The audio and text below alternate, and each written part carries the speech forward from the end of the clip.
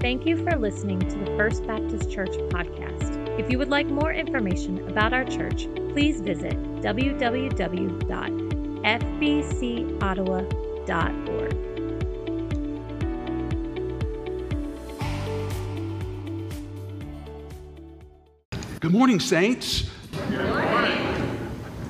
Did anybody get just a little uncomfortable? Good morning, saints. Did anybody feel maybe a little like the disciple of Jesus, Peter, at the Last Supper when Jesus gets the towel and the basin and the water and he starts to wash their feet and Peter says, no, Lord, you're not going to wash my feet. Like Peter inherently knows that he feels he's not worthy, and yet Jesus says, but that's what I've come to do. And then Peter says, then if that's the case, then just wash. Jesus says, it's going to be because of what I do for you that you are worthy of me washing your feet. It's almost as if Jesus is saying to Peter, I know that you're going to deny me. I know that you're going to be afraid. I know you're going to stand around that fire and you're not going to be able to stand up for me in the moment of a trial. And he bows down with a towel and water and says, good evening, St. Peter. He knows. He says, I'm going to wash your feet, St. Peter. What are saints anyway? I mean, when we say saint, we think of St. Peter. We might think of Mother Teresa. Or maybe some of you know some stories like Oscar Romero, Archbishop Oscar Romero, who was martyred. We might think of martyrs or many others around the world. And in church history, we think of saints. And certainly, we in Protestant traditions, we don't do quite as well in remembering and honoring saints. But it's also those who have passed, but it's also us. Saints are sinners who are forgiven. Saints are those who allow the light of God to shine through the broken places. Saints are those ordinary people who allow the extraordinary loving light of God to shine in upon us and through us and make a difference in what's right around us. My wife Cynthia is in Kansas City keeping grandchildren this morning, so I suppose I can put in a word for her. I looked at her yesterday and I was thinking about all the ways that she's caring for them while our daughter and son-in-law are on a brief vacation, and I was thinking about the ways that she interacts with them. I was thinking about the ways she was a part with the family surrounding my dad in the way that she so tenderly cared. I think about the way that her heart is for her mom and for her family and how she's torn in directions. I think about the simple ways in which she has cared for people in this community and her connection with some of our dear saints of God in the way that she cares. And I was leaving yesterday evening from her and the grandchildren to come to get ready for today, and I looked at her and my eyes just welled up with tears like they are now. And I looked at her and I said, you're a saint. She backed off like you probably did when I said it this morning. I said, oh, no. Where the light falls and where the light shines through in those simple everyday ways. Is a saint better than anybody else? Not at all. Not at all. A saint is available. A saint is forgiven. A saint is one who avails themselves to Christ. But in our scripture readings this morning, we both have the challenge and the equipping for sainthood. Oh, the challenge is big. Did you hear that gospel reading?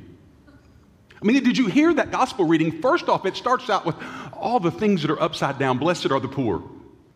Jesus is announcing that his kingdom, like the world in which he inhabits, the world that he's announcing, inhabiting, bringing to pass in his walking on the earth, that is one where the poor have a home, where they're blessed, where they're particularly equipped. Oh, poverty is not glorified here, but blessed are the poor.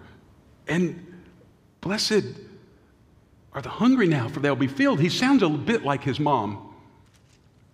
You remember Mary in Mary's song? She said, oh, my soul magnifies the Lord. And she says, the hungry will be in this one that she carries when she was pregnant with the Messiah. She says, this one Oh, the hungry are going to be fed.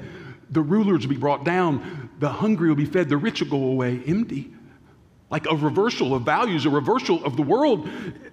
Jesus sounds a bit like his mom. Or maybe his mom sounds a bit like Jesus. I think the answer to that is yes. Jesus goes on, blessed are you when people hate you, when they exclude you, when they revile you and defame you on account of the Son of Man. He says, rejoice. Man, this way of sainthood is hard. What? And he's not done yet. Now the people that we value, the rich and the famous, he says, oh, but woe to you that are rich. Like what? Thought they were the ones who got God's blessings.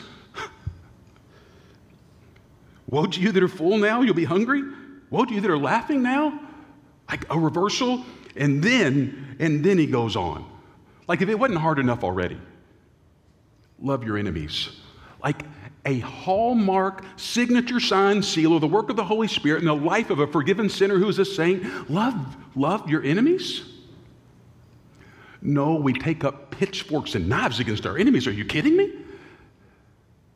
No, love your enemies. Pray for those that persecute you. People talk bad about you and you pray blessings upon them.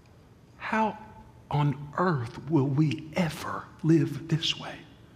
Oh, by the way, that's not the way the world, and most of the time, it doesn't seem the way that we articulate from our pulpits in our churches and in our Bible studies. It's not the way we articulate the way of Jesus very well. We are addicted to violence and revenge and retribution and vitriol and who's in and who's out. And Jesus says, love your enemies. We seem to enjoy the role of being able to say, these are bad and these are out and we are good and we are in. And Jesus says, love your enemies and pray for those that persecute you. We make up ways so that we can have celebrations and rallies where we can celebrate who's in and who's out. Sometimes they're called church services. Ooh. Love your enemies and pray for those that persecute you. Give to everyone who begs from you. And we make up all kinds of excuses about what kind of life somebody's living because they're begging. I'm not talking about indiscriminate foolishness, but I am talking about non-judgmental compassion. And then do to others as you would have them do to you. And that's in the context of love your enemies. So good morning, saints. Jesus announces the way of the kingdom. It's not easy. But thanks be to God, the way is not just announced and he says, okay, good luck with that. No, there's the power of the inheritance that we have in Christ. The epistle reading this morning from Ephesians, we have a hope to live for the praise of his glory. By the way, living for the praise of his glory is going to be living a lot like we just read from the Gospels. But we're not left without tools.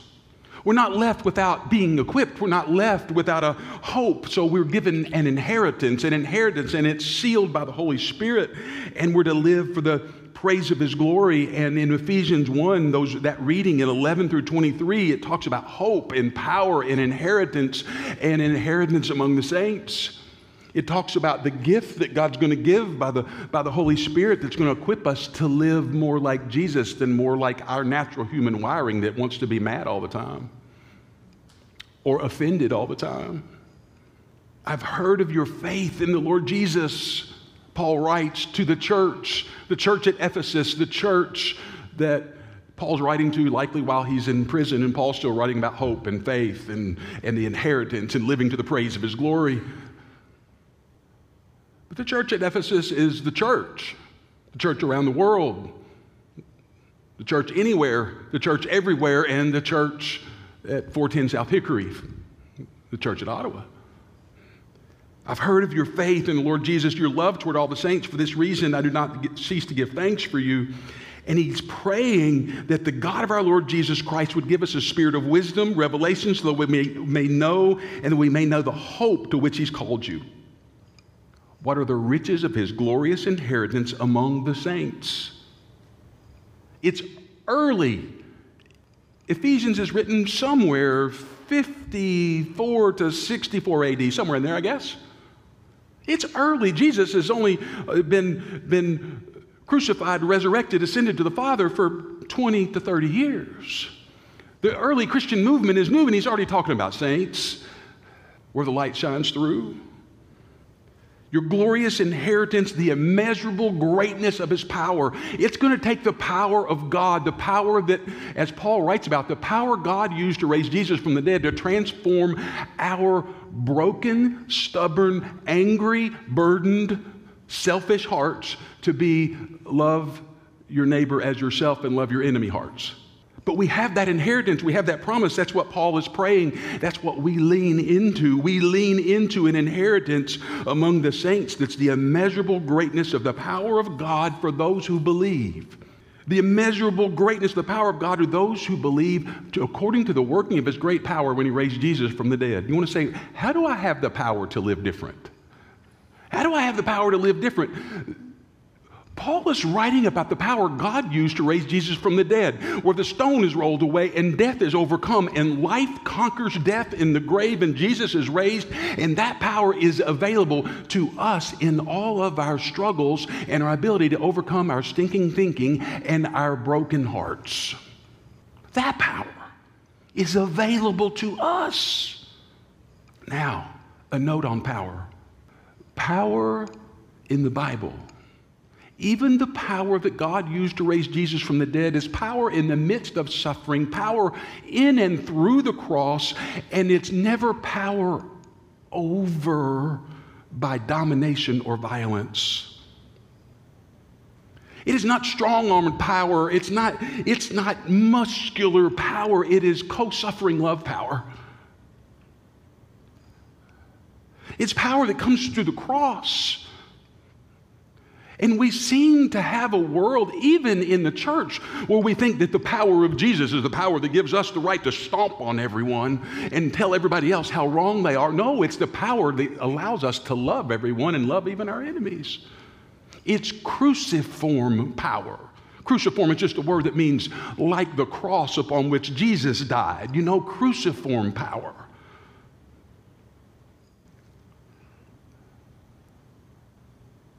That's the power that overcomes the grave and overcomes the darkness that's within us and around us. It's the power that gives us the power to love when we or others are unlovable.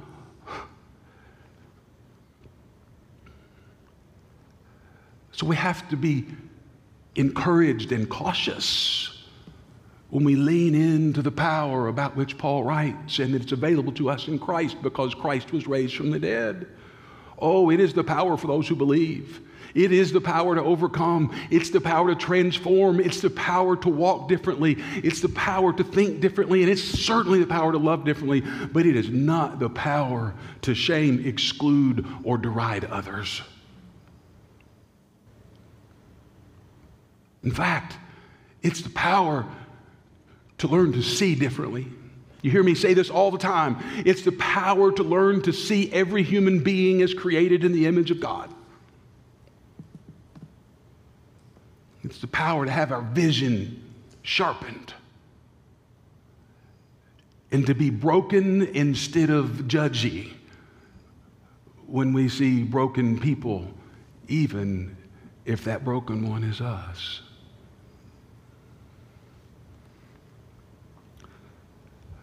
So there's that word of encouragement, that word of power. And when I think of this, and a long time ago I was preaching on this passage and I thought of my little childhood dog, Lulu.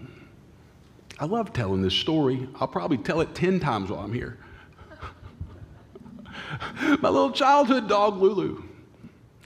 I was a teenager and let Lulu out. Lulu was a toy poodle. I mean, 6 pounds soaking wet toy poodle. Lulu goes outside where dogs go when they need to do what dogs do. And I'm letting her out, and I'm standing on the porch, and the neighbor's dog, Snowball, who weighed about 100 pounds, comes into the front yard, and Lulu begins to bark like she owns the place. That was her yard. Now, keep in mind, there is more than a 10-to-1 ratio. She's outweighed by more than 10-to-1 by Snowball, but she is barking like she is queen of the yard. But here's what Lulu did. She would bark, And she would turn, I kid you not, she would bark and turn back and look to see if I was on the porch.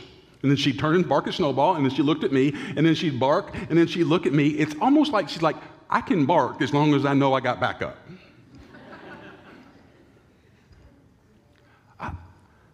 I think in some ways,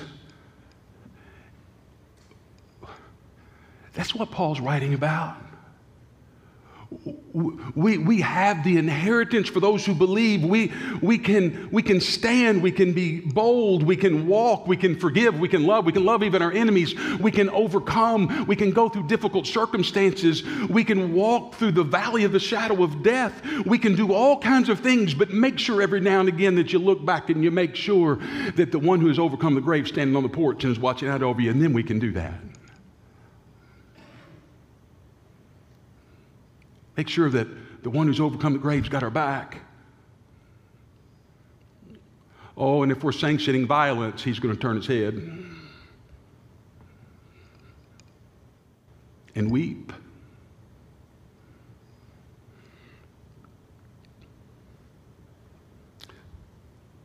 So good morning, saints. Good morning, saints. Oh, how I pray that all of us together will humbly seek out the way of the crucified Christ. Part of that power for us who believe, part of that inheritance is that we are a table people. When God wants to bring people together, he uses a table. Jesus used a table. Oh, but before the Last Supper, he used a table. He used a table to eat with tax collectors and sinners and religious leaders and all kinds of people. Jesus used a table to bring people together, to let people know that those who think they didn't belong, belonged. To those who thought they were on the outside, that they were on the inside of the embrace of his love, he used a table. And this morning, there's a table. There's a table. So in a moment, you're just going to come forward and receive the bread and the cup and take it back to your seat and receive it together.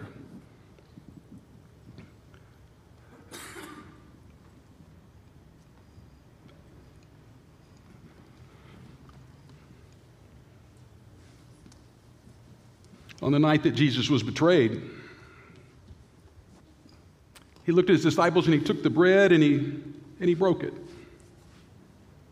He said, "This is my body, broken for you. Broken for our brokenness, broken for the sins of the world, creating sacred space for the light of his love to shine." Jesus is always, always, always, as you come to the table today, know he's always working in and through brokenness and broken things and broken people. He specializes in it. And then he turned to his disciples, and they were at the Passover meal. They were expecting certain things, but they weren't expecting to turn to them with a cup and say, "This cup is a new covenant in my blood." Preparing them to see the cross as the revealing of the co-suffering, limitlessly forgiving love of God revealed. This cup is the blood of Jesus shed for us. So as we prepare to receive, let us pray. Eternal and loving God, on this day of All Saints, may we be reminded that we are receiving communion, the bread and the cup, in the company of the angels and the archangels and all those who have gone before, that we are in great company today. That we're in, take off our shoes, we're on holy ground company, that we are accompanied by more than we know.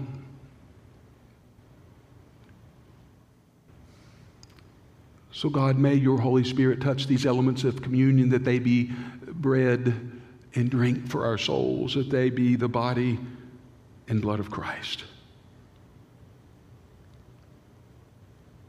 Through Jesus Christ our Lord we pray. Amen. Thank you for listening to the First Baptist Church podcast. We invite you to worship with us every Sunday morning at 9:30 in Ottawa, Kansas. You can find more information about our church at www.fbcottawa.org.